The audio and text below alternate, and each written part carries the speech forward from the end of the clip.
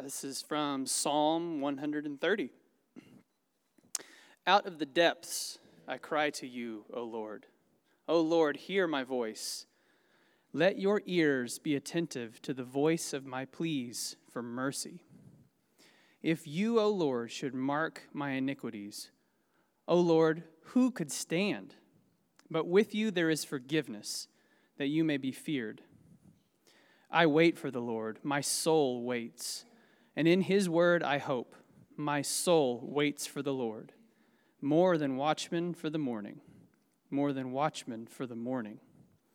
O Israel, hope in the Lord, for with the Lord there is steadfast love, and with him is plentiful redemption, and he will redeem Israel from all of his iniquities. Thank you. If you would have a seat, and also as you are having a seat, if you would pray God's blessing on his word this morning. God and Father, you have spoken to us. You have spoken to us through your word, through the scriptures, Lord, but you have also spoken to us through the word that is your Son. Lord, I pray that this morning would be just an accentuation out of your written word. The great and glorious Savior that we have, that is the one true and everlasting word. Father, I pray that you would illuminate our hearts this morning through this psalm, and that you would carry us through it, teaching us something about who you are. And I pray all of these things in Jesus' blessed name. Amen. Well, Psalms, and you've probably heard something like this before, Psalms express the full range of human emotion. If you haven't ever heard that before, it's actually a really deep statement. I'd just challenge you to tuck it in your pocket, because we as a people are made to be emotional. I know that we live in a society that maybe tells people to eschew emotions, to live in reason, but the truth is that God is an emotional God. And having an emotional intelligence, not based on what people in society think is healthy, or what a psychologist thinks is healthy, what the literature thinks is healthy, but what God's word actually says is healthy is very important to us. So when I say that the Psalms express a full range of human emotion, I also mean that they can teach us how to think about, how to experience our feels, okay? I want for us to be a healthy feeling church. I want for us to know that we can be formed in healthy ways. That means that for those of us who just have great stoicism in us, the Psalms give us permission to actually emote, to actually have some sort of desire, some sort of affection.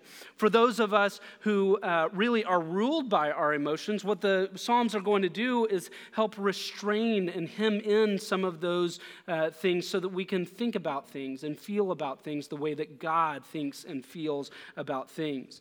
So when we take a look at the exuberance of Psalm 66, we can be formed with some sort of excitement about what God is doing in this world.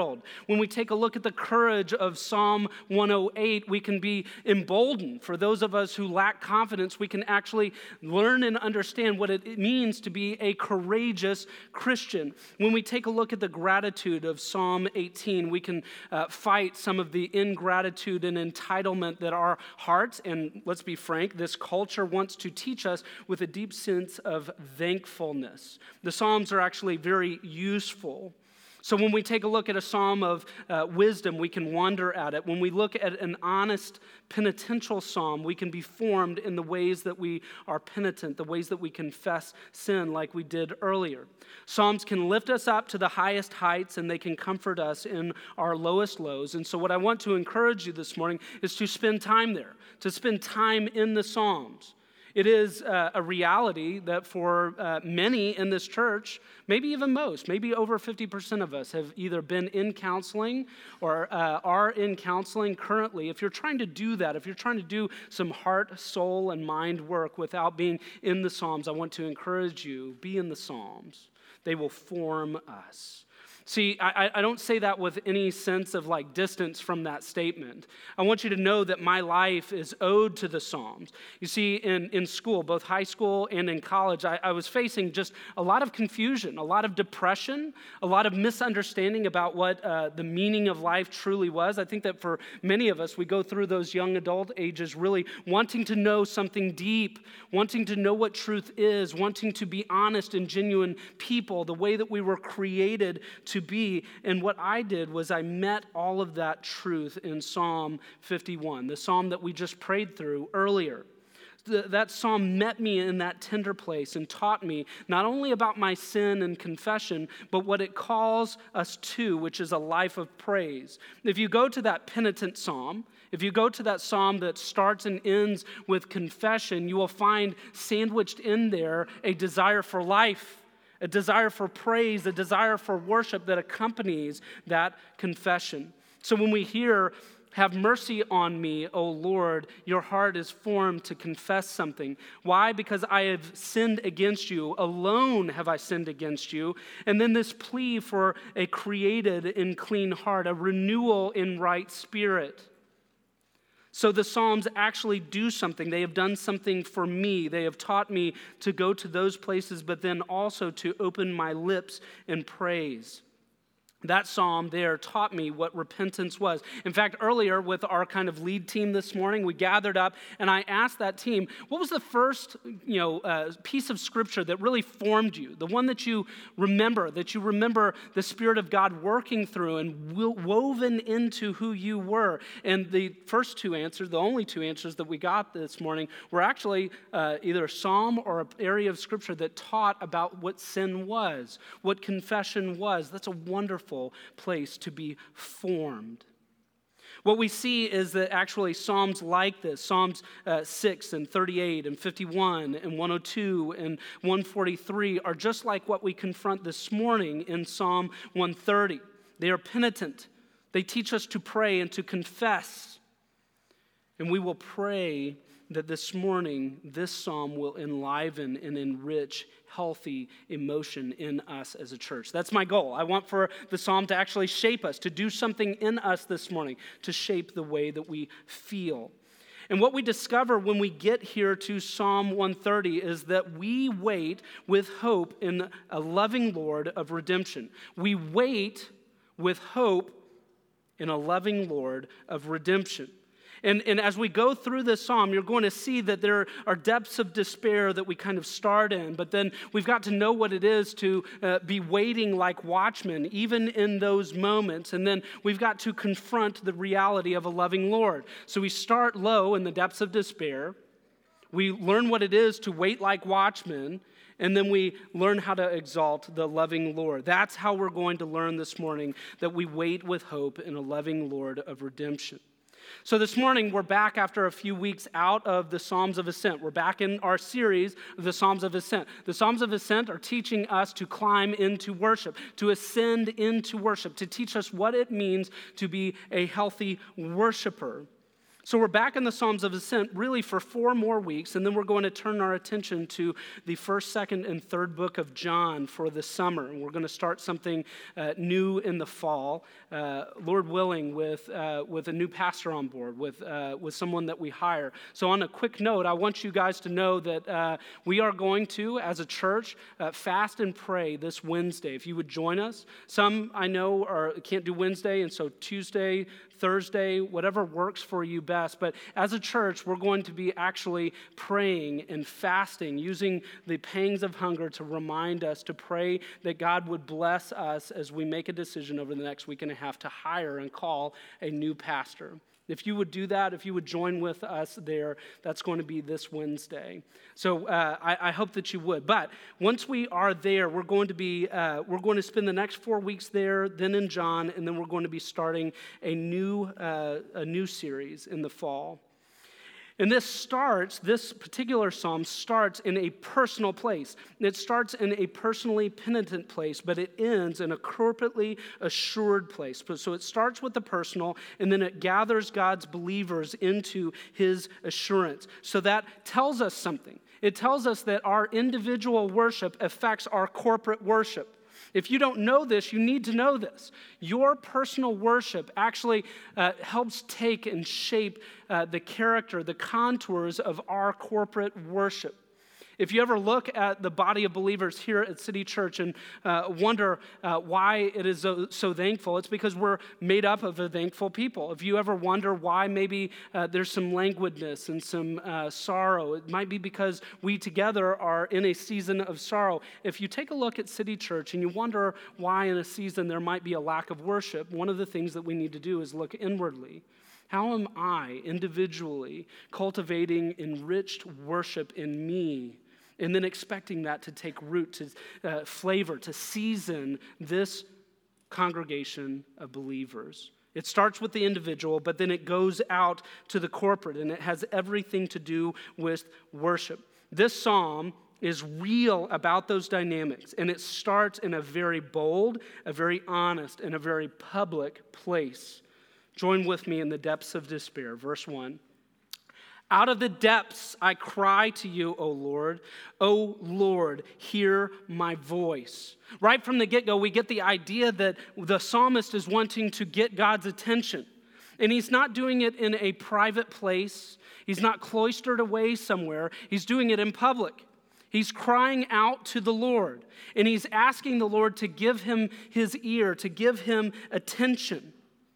This is a bold thing to do, not just because it's bold and public, but because it is bold into the Lord.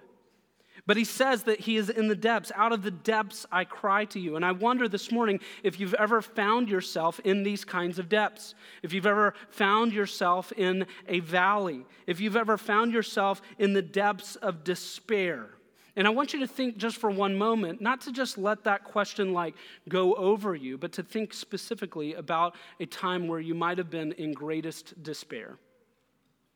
What season of life did you find yourself in the pit?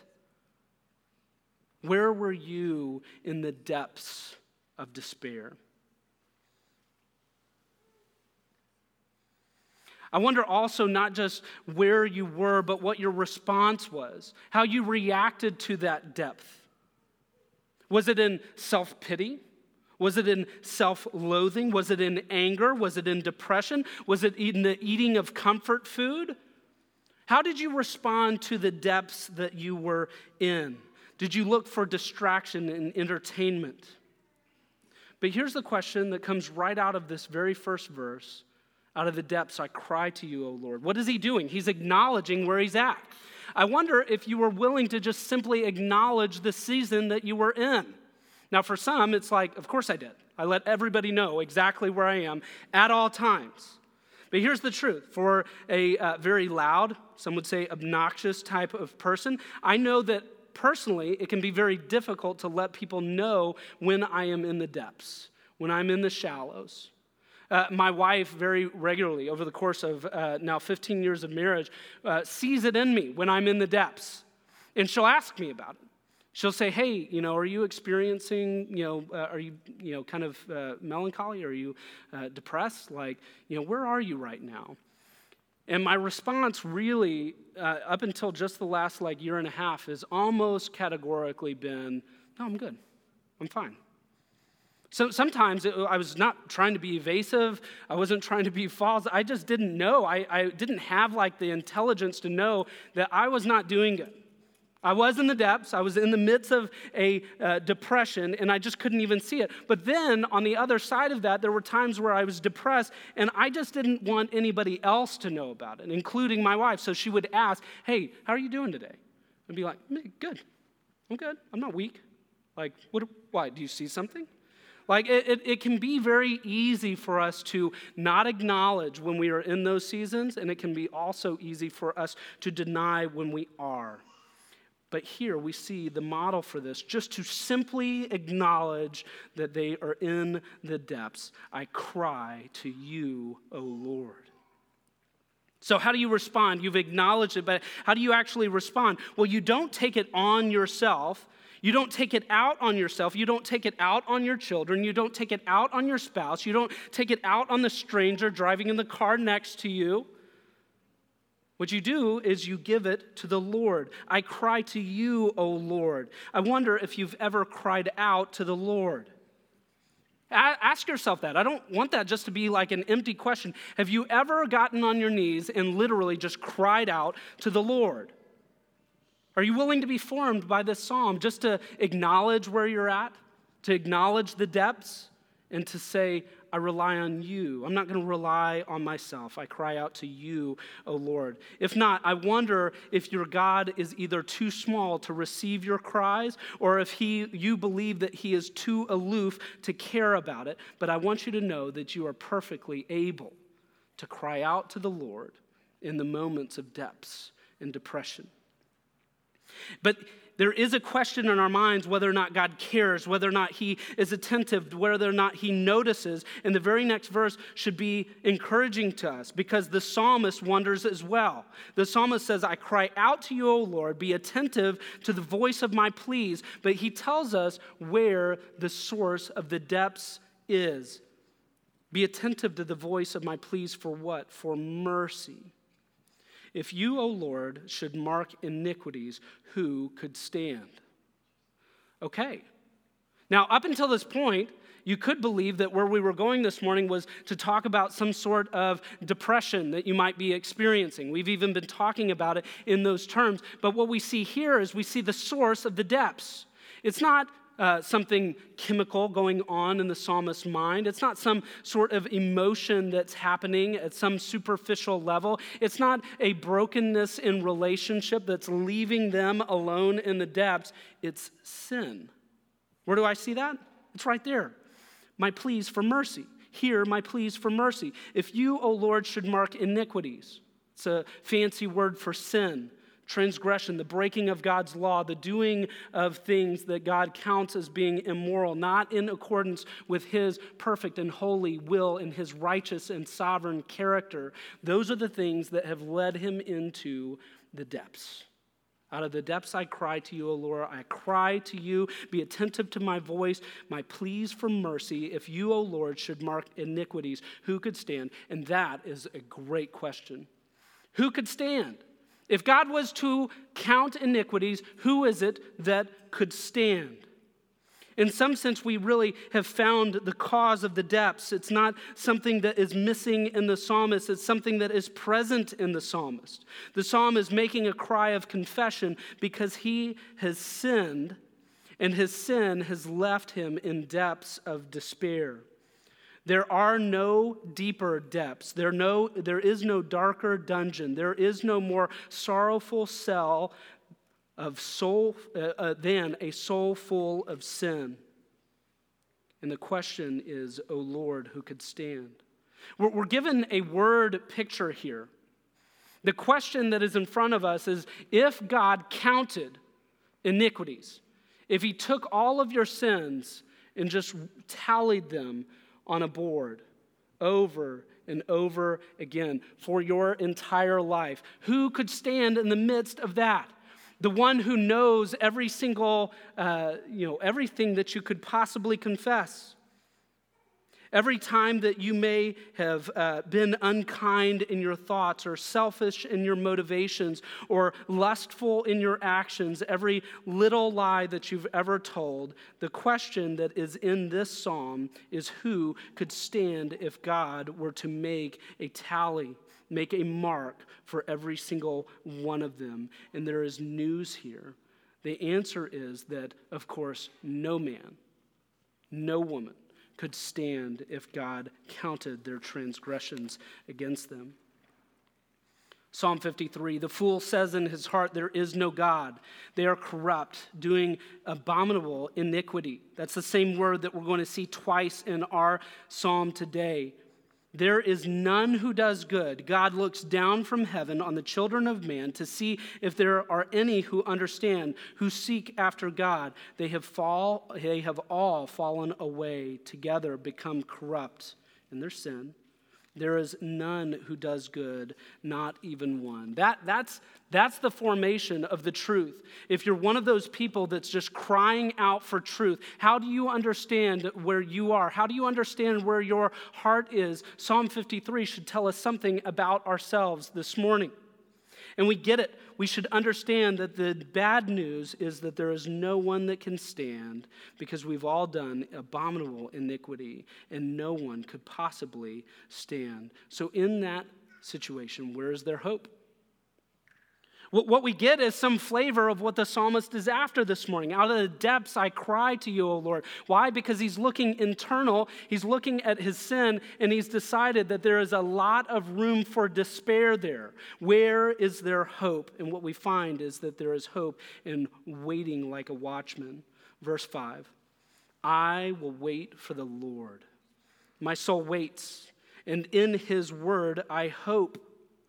We're going to see this word hope mentioned twice. There is actual hope. If you are in the depths of despair in your sin, you can, one, either remain there.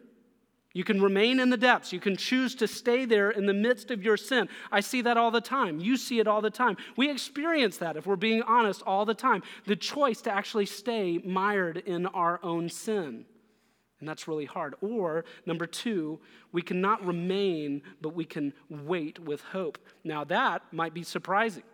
Because for us, good, hardworking Americans, we want to know that it's not waiting, it's working. I don't want to stay in some pit. I'll, climb my way out. I'll build a ladder. I'll figure my way out of the pit of despair. And what the psalmist says is, you can't do that. You've got to wait. Who do you wait on? You've got to wait on the Lord. Remember, this psalm was written prior to Christ, before his coming.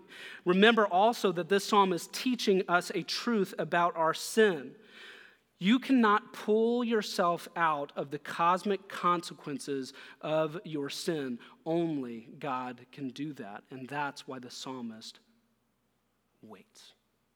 He doesn't work, he waits. The psalmist recognizes the seriousness of sin, his powerlessness to do anything about it, but he also sees God's power to help us out of the pit. Verse 6 says, my soul waits for the Lord, more than watchmen for the morning, more than watchmen for the morning. So we get this word picture of a city covered in darkness, the danger of the night. I want you to imagine that there's not a police force in Fort Worth, that we're all kind of congregated and that there are nations surrounding that might wish to come over and take over the walls, infiltrate the city, to come in. And so what we did together was we appointed some vigilant people to stand watch over the city. I want you to imagine that watchman's job every evening is to go climb in a turret, in a tower, see the sun fall, and know that there is darkness, complete darkness, no street lights, no spotlights, no way to see what's coming. Would you feel a sense of danger? Of course we would. This is saying that the psalmist waits. How? Like a watchman for the morning. Like a watchman for the morning. There's this weary watchman who's been staying awake, keeping people safe all night, and they're just waiting for the light. The watchman is powerless to bring the morning, but he is expectant and hopeful for its coming. He waits for the relief of his dangerous duty. He waits for daybreak. He waits for the brightening of his eyes with that first gleam of light over the horizon to know that he will be safe, the warmth of the morning sun. And I wonder, does your soul wait this way? Wait with hopeful expectation. Wait with faith, with longing for the relief from sin. But here's the question that we've got to answer. What is the psalmist waiting for? And how does that relate to what we now today wait for? Well, the gospel is really woven in throughout this text. We see 3 times the word wait. We see that there is twice where the quality of that waiting is like watchmen for the morning. But we are told specifically what the psalmist is waiting for. He's waiting on the Lord. The psalmist knows who he's waiting for. Not what season, not a time, not a dispensation. Who he's waiting for. The only one who can pull him from the depths, pull him from the despair, is the Lord. And so he waits with hope. He waits with hope. 2 times he says it. He waits with hope. But what does he wait with hope in? Verse 5. He waits with hope in his word. In his word I hope. In his word, I hope. He's not even just telling us some, put together like plan that he just trusts and hopes in God. He says that he hopes in his word. But he also says, O Israel, hope in the Lord. So we see twice this word hope is used, and it's tying together the word of God and the Lord. And we would see John, the apostle. We would see him agreeing with this. In the beginning was who? It doesn't say Jesus. It says, in the beginning was the Word. The Word was with God, and the Word was God. What we see all these centuries before Christ is that the Holy Spirit is indwelling this psalmist and causing the psalmist to say, what do I have hope in? And so I want to ask you this morning, what do you have hope in? And he's tying together his hope in the Word and his hope in the Lord. They're one thing. And now, we are not psalmists looking forward to the Christ, looking forward to the Messiah, looking forward to the chosen one. We're not Old Testament believers. We're not Israel looking forward to what God might do to redeem his people. What we are as Christians, knowing that we are both looking backwards at what he has done. The Word has come. In the beginning was the Word. The Word was with God. The Word was God. We look back at Jesus. And we also look forward to the day when he will come again and where he will come and rescue us from all of the depths of despair that are in this life. We know that the gospel here is that the Word is what we hope in. The Lord is what we hope in. The psalmist is putting his hope in the Lord, in the Word. He's inspired by the Holy Spirit to put his hope in Jesus Christ. Those in depths of despair, in sin, can put their hope in the Lord, in the Word of God, and that is Christ Jesus. So when verse 3 asks us this all-important question, if the Lord should mark iniquities, who could stand? Who indeed?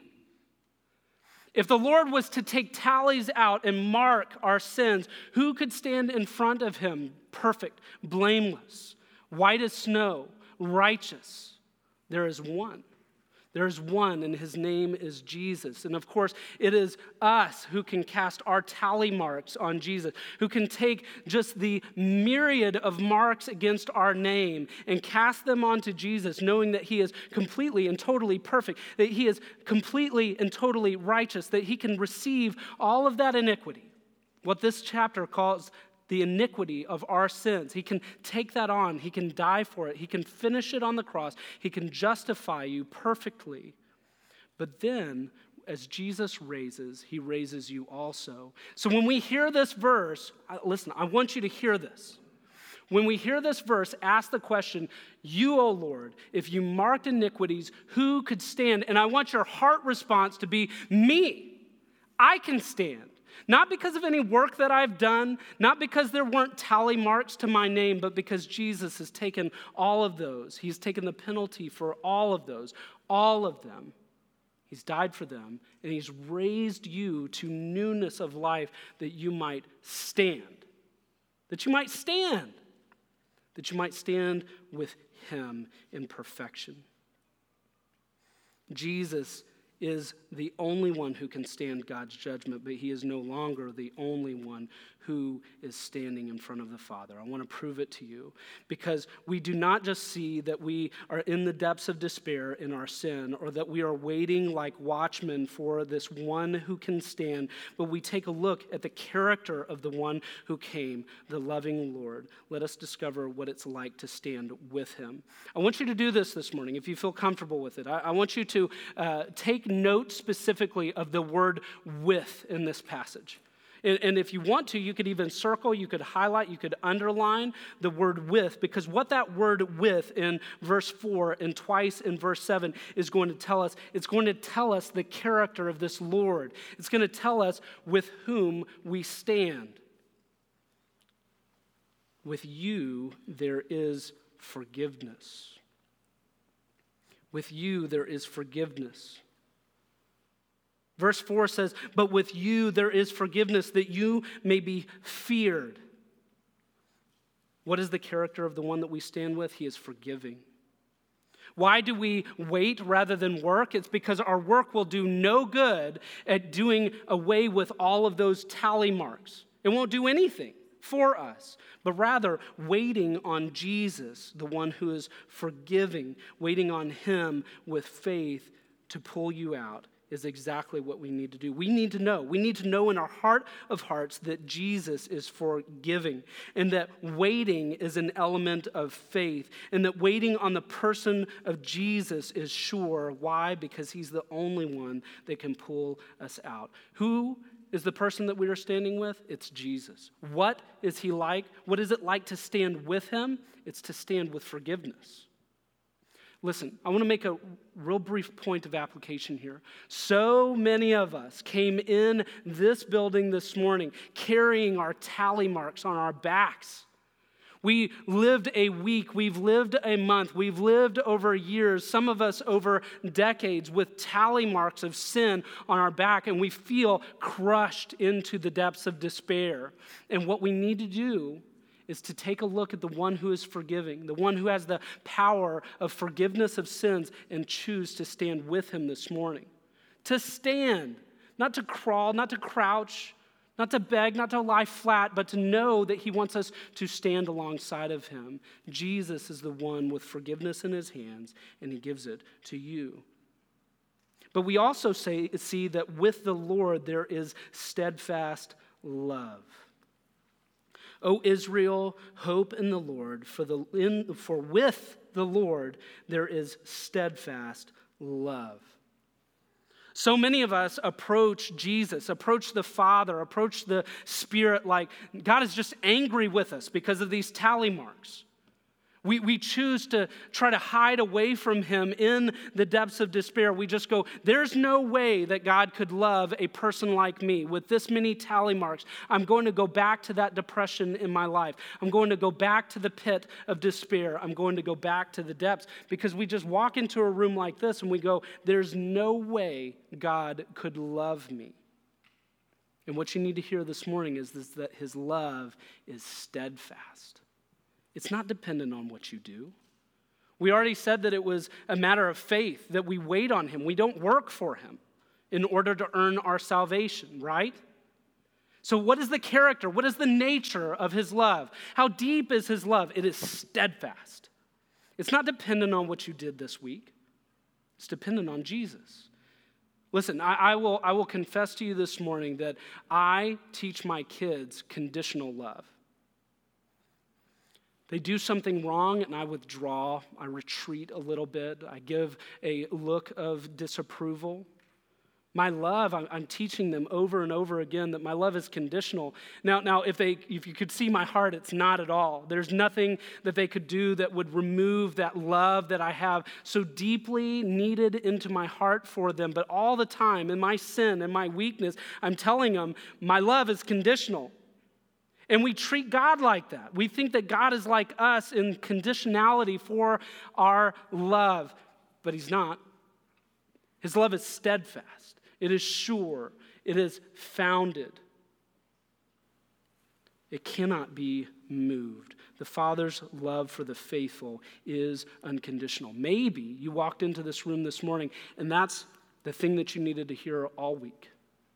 You feel like because of this thing, that unkind word, this thought, that motivation, this lustful act, that unkind word to your spouse, the rendedness of your relationship with a person, because of your hate in your heart that you're harboring towards a coworker, that God does not love you or that he's retreated away from you, and you needed to hear this morning God's love is steadfast for you. When you stand with Jesus, his love for you is steadfast. Lastly, we learn that with him there is plentiful redemption. O Israel, hope in the Lord. For with the Lord there is steadfast love, and with him is plentiful redemption. Is Jesus' sacrifice on the cross enough for you? Is it enough for you? Not just theologically in your head. In your heart, do you believe that his sacrifice for you is enough for you? Not enough for another person, not enough for the church, kind of some general way. Is it enough for you? I wonder this morning if you've wondered at all whether or not his redemption is plentiful enough for you. How oftentimes do we think that his redemption just must be sparse? It must be for another type of person. It couldn't possibly be for me. What we need to hear this morning is that his redemption is plentiful. It's plenty. It's plenty for you. It's plentiful. Beloved, God's love for you, his redemption for you is plentiful. I love little places in the psalm like this because in the Psalms you get this poetry that uses words that you never would have said. You could have been given an infinite number of pieces of paper and you could have sat down and tried to write things out. And I just don't think that anybody in this room would have said, his redemption is plentiful. And here the Spirit of God is saying, there's plenty for you. God has an everlasting, unending cornucopia of redemption available for his saints. It's available for you. We wait with the sure, steadfast hope of forgiveness in the loving Lord of plentiful redemption. What does this mean for those of us in sin, in the depths, in the despairing of our iniquities? It means that we wait on and hope in the Lord amidst the depths of despairing sin. And that if we do that, if we wait and hope in him, that we will not stay in the depths of despair, but we will stand on the peaks of perfection with our Lord Jesus Christ as redeemed citizens in the kingdom of righteousness. So what I want to encourage you this morning in closing to do is to simply acknowledge when you are in sin to God. It's not as if he doesn't know. But then to go one step further, that in faith you would know that you don't just acknowledge, but that you can cry out, that you can cast your cares on him, knowing that he loves you. And I want to tell you this morning, not just to do that for some weak, mamby-pamby Lord, but one who is filled with forgiveness towards you. I want to encourage you not to work for your own redemption, but to wait hopefully in a loving Lord who will provide it, and to have faith that with Jesus there is forgiveness of sin and there is plenty of redemption for you. Lastly, I want to just mention this last part in verse 8. He will redeem Israel from all his what? Iniquities. So at the very beginning we get this question. If God was to tally all of the iniquities, who could stand? And at the very end, we get this bookend that says that because God loves us and is forgiving towards us and is redemptive, that he has plenty of it to give, that he will redeem all of Israel from his iniquities. It's enough, not only for you, but for all of God's people. So I want to say this before we stand up, before we take communion, before we sing songs together. Remember when I mentioned that the Psalms, this psalm in particular, begins with the individual, begins with the worship in your heart, begins with not just what you know, but what you desire, the affections of your heart, the emotion, seeks to form those emotions in you individually. For you to know also that your individual worship impacts the worship of others. That we see that because Jesus starts with you, provides redemption for you, but then he redeems all of his people. So this morning, it's not just you here worshiping, but I do want to encourage you to worship. It's us together. God's redeemed people that are going to be singing songs to our Savior. So if you would, please stand. I'm going to pray over communion and then ask you to come forward to receive it. God and Father, your redemption is plentiful. Lord, your redemption is not just enough to cover over our sins. If we could see the oceans of redemption that is available for your people, we would see bathing in that redemption legions of believers those who have come before us, those who are counted in the hundreds of millions right now here on this earth, those who are to come, Lord, we would see just how vast your redeeming purposes are in Jesus Christ. So we thank you for the one who bears forgiveness, whose love is steadfast, and whose redemptive power is mighty. I pray that you would help us believe it, that you would help us sing to it, Lord, that you would help us worship in it this morning. Lord, because of all of these things that you have spoken to us, we praise you and we give thanks. In Jesus' name, amen.